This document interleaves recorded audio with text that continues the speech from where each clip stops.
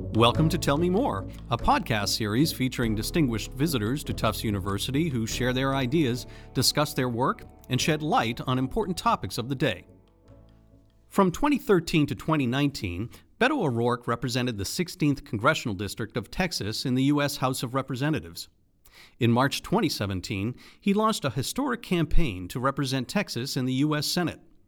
Running the largest grassroots campaign the state had ever seen, O'Rourke ultimately received more votes than any Democrat in Texas history. Now a candidate for the Democratic nomination for president, O'Rourke visited Tufts recently as a participant in a presidential town hall hosted by the Tisch College of Civic Life. For this episode of Tell Me More, our interviewers are Tufts students and young alumni who posed questions about the congressman's stance on issues ranging from cybersecurity to universal health care to the humanitarian crisis at the U.S. southern border. Let's listen in.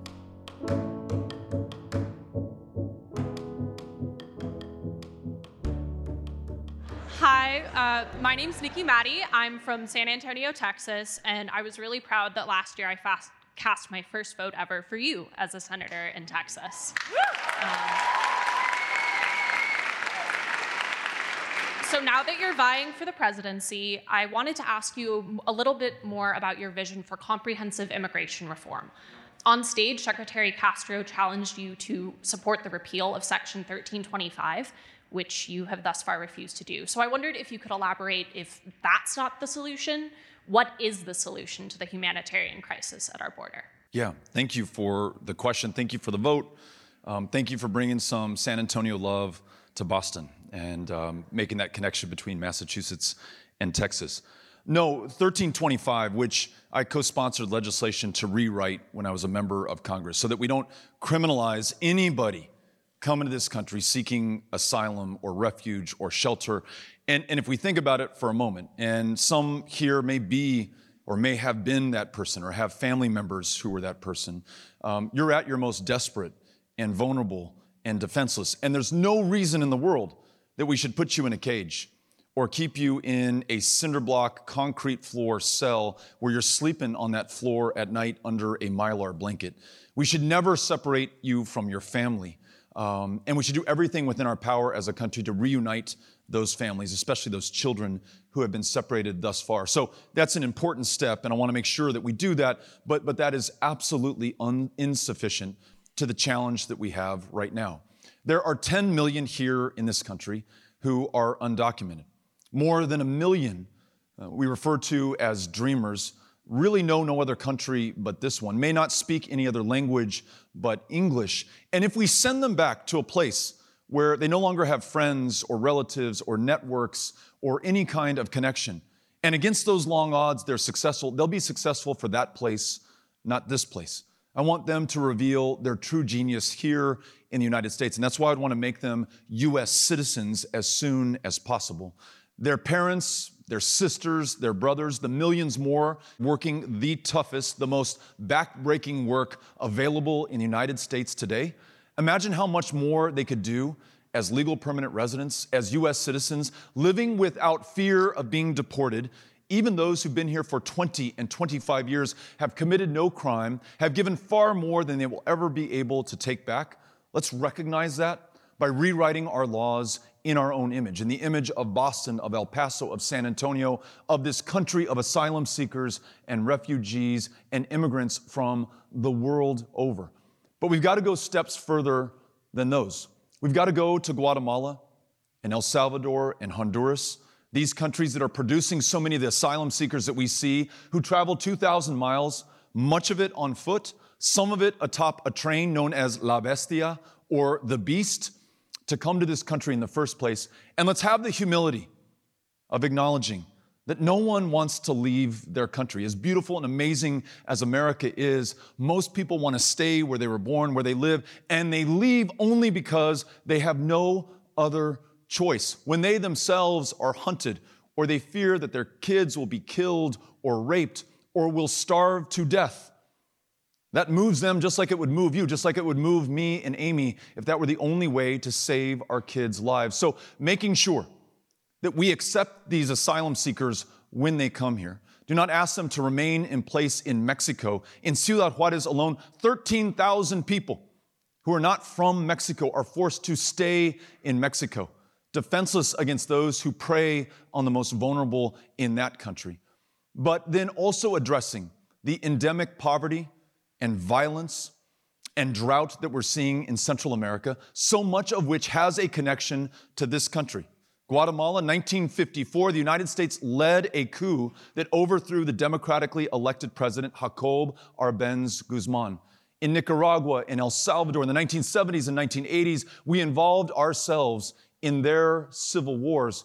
In this country, 4% of the globe's population, 25% of its consumption of illegal drugs. Those drugs have to pass through some countries, but they also bear the consequence and the price of our war on drugs that has militarized their communities and hollowed out their institutions of civil society. So we have an opportunity, and I would argue a responsibility, to do the right thing by and for those people in that country. Either try to solve that problem here when they show up at our border, or help them where they are to be able to stay in those countries in the first place. Those are some of the steps I'd like to take. Hi, Beto. My name is Deepan Garadia, and I'm a sophomore from Princeton, New Jersey. So really regarding privacy and protecting the data rights of individuals, especially with the last election with Cambridge Analytica, and that data has now surpassed crude oil in value. Do you support federal legislation to protect people's privacy? And how do you see yourself adapting to the ever-changing technological climate? Thanks for asking the question. The answer is yes. Right now, we treat these social media platforms, for example, Facebook and Instagram and Twitter, like we would treat a utility, a common carrier that has no responsibility for what is delivered at the end of the pipe, the content that we receive. But we all know that the feeds that we scroll through are curated for us, are calculated to appeal to us and our willingness to click on something and take some kind of action, or look at an advertisement, or make those platforms and their owners and investors and shareholders money. We have become the product on these platforms. Our privacy, our photos, our interests, our likes, our dislikes are all traded, sometimes sold without our knowledge or our consent. So I see these platforms more akin to a publisher than a utility. And the impunity with which they can act right now, the immunity from any kind of legal consequence or accountability or justice, leaves us in the breach. So I would change the way that they are treated. I would support federal legislation to do that. We would mandate that they change their user agreements with all of us and the Russians who are on there with us, capitalizing on our likes and dislikes, our biases, and turning us against one another, as you said they did in 2016. We would make sure that Cambridge Analytica or their successor cannot illegally harvest our data and our personal information and use it for political ends here in this country or for some other third country, as they did. And we would make sure that this is vigorously enforced so that there are consequences that can be measured in the fines that are paid, consequences that can be measured in companies that, if they continue to act without regard to the public interest, will be stopped or broken up or forced to no longer be able to practice in the way that they are today. Hello, my name is Malcolm Zuckerman. I'm a sophomore from Concord, Massachusetts. I was wondering where you think that our foreign policy focus as a country should be, especially in regards to adversarial relationships coming into the next term. We have the most pressing challenges that we have ever faced, and number one among them is climate change. 10 years left to us, not as Democrats or Republicans or Americans, but just as humans on this planet to get this right. And so every connection that we have with the rest of the world should be leveraged to address climate change. Even if we were to flick the switch in this country, if that switch existed, to stop emitting carbon dioxide and greenhouse gases, we're only 16% of the globe's contribution to the problem. So we need to be able to work with everyone else. And that means meetings like the one we were just at G7, where the President of the United States did not even show up at the conversation about the climate or the fact that the lungs of this planet are burning in the Amazon. We would use meetings like those to leverage the power of all of the countries present to make sure that we do the right thing, not just for the first world, but for the southern half of the world that has borne the brunt of the first world's inaction in the face of the facts. Everything that we know today in 2019, we knew in 1979 about what is happening to this planet and our contribution to it. We again have culpability, responsibility, but also opportunity to lead. I would make sure, as we just suggested, that in Central America or in other parts of the globe that are facing historic droughts or violence or civil war, that you have American leadership. And wherever there is an open question about whether the future is a democratic or an autocratic one, we always solidly, strongly, unequivocally side with the former instead of the latter. But right now, you have the President of the United States turning his back on our democratic allies and partners and friends, embracing strongmen, not just Vladimir Putin, who he invited into our election in 2016 and then apologized for once he was sworn in to office. But it is Duterte in the Philippines, al-Sisi in Egypt, Erdogan in Turkey, and in Saudi Arabia, Mohammed bin Salman is bombing the shit out of Yemen into the last century, into the next humanitarian crisis on this planet. 7 million people are approaching mass starvation and dehydration on one of the most water-scarce countries on the planet today. And the President of the United States not only looks the other way, but literally said out in the open, though they are doing this, though they murdered an American-based journalist with complete impunity, they buy billions of dollars in weapons and arms from this country. So we got to keep doing business with them. We got to stand for something in this country on that world stage, but it must importantly begin at home. And that means treating everyone in this country with the respect and dignity that they deserve as human beings and addressing that endemic racism that I talked about at the outset. So thanks for asking the question. Appreciate it.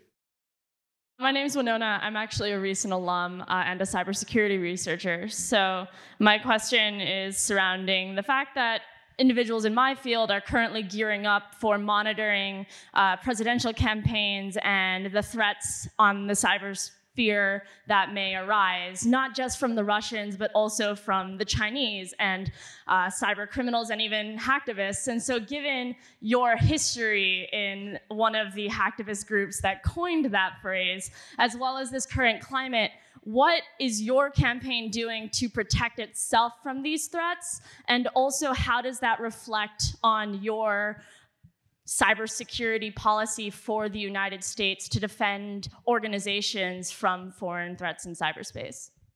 Look, I'm under no illusion about the dangers that we face in this country and in political campaigns in particular. Someone mentioned earlier Cambridge Analytica. There was a reference made to the Russian involvement in our elections in 2016.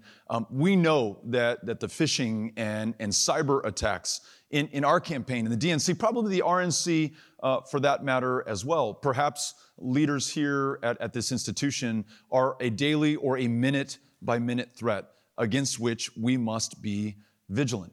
It does not help when you have a president who still to this day will not acknowledge that attack took place, will not command the leadership nationally that we need to make sure that we are safe from the next attack. So we've got to rely on the institutions that we have that are still working despite the president's best efforts to undermine them.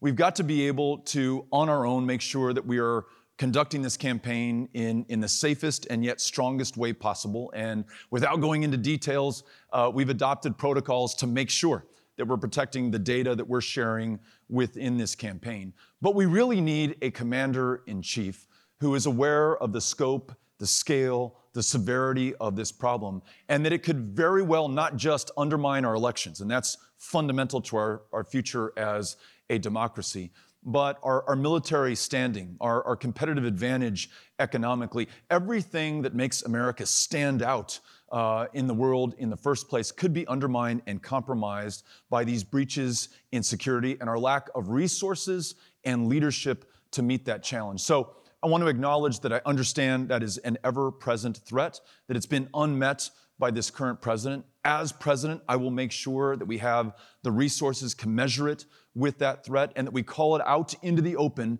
exactly what is happening, and that those countries who participate in these kind of cyber attacks against the United States understand that there will be real consequences and accountability for their actions. Again, something that we have failed to do under this administration.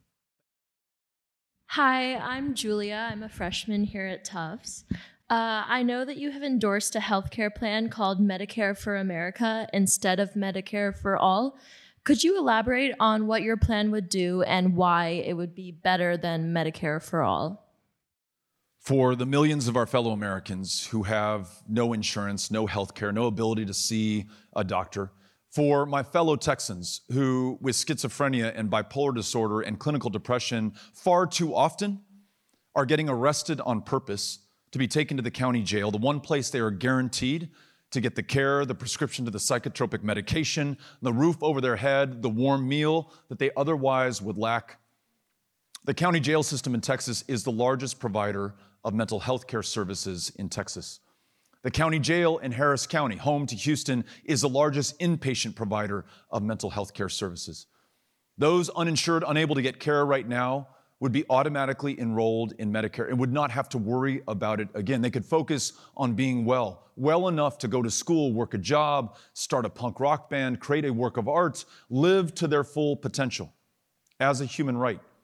Those who are insufficiently insured, meaning you can't afford the copay, and so you just don't go to the doctor, you don't fill the prescription, like the insured school teacher in Weatherford, Texas, who in 2017 was diagnosed with the flu, but didn't fill her prescription for flu medication because she didn't have $119 in her checking account and died of the flu in the United States of America in 2017. She would be able to move over to Medicare. No questions asked, no copay for the medications, no copay for a primary care visit, no copay for a mental health care visit.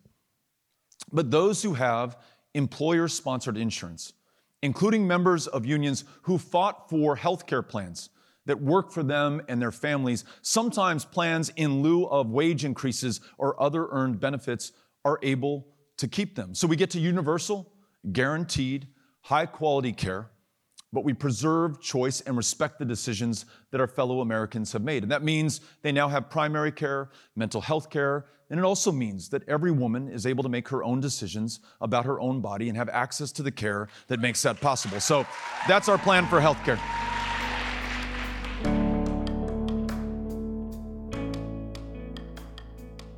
Thanks for listening to this episode of Tell Me More. As part of the 2020 election season, the Jonathan M. Tisch College of Civic Life will host presidential candidates like Congressman O'Rourke for informal conversations with the Tufts community. These discussions are intended to promote civic dialogue on important issues and inform students, faculty, and staff about candidates' platforms prior to the election. Please note, Tisch College is a nonpartisan institution and does not endorse any candidate. Please subscribe and rate and review us wherever you get your podcasts. And to be the first to hear about new episodes, please follow Tufts University on Twitter, Facebook, and Instagram. We'd also welcome your thoughts on the series. You can reach us at tellmemore@tufts.edu. That's tufts.edu. Tell Me More is produced by Katie McLeod-Strollo, Dave Nusher, and Anna Miller. This episode was edited by 5 to 9 Media and Anna Miller. Web production and editing support provided by Taylor McNeil. Special thanks to the Jonathan M. Tisch College of Civic Life. Our theme music is sourced from DeWolf Music, and my name is Patrick Collins. Until next time, be well.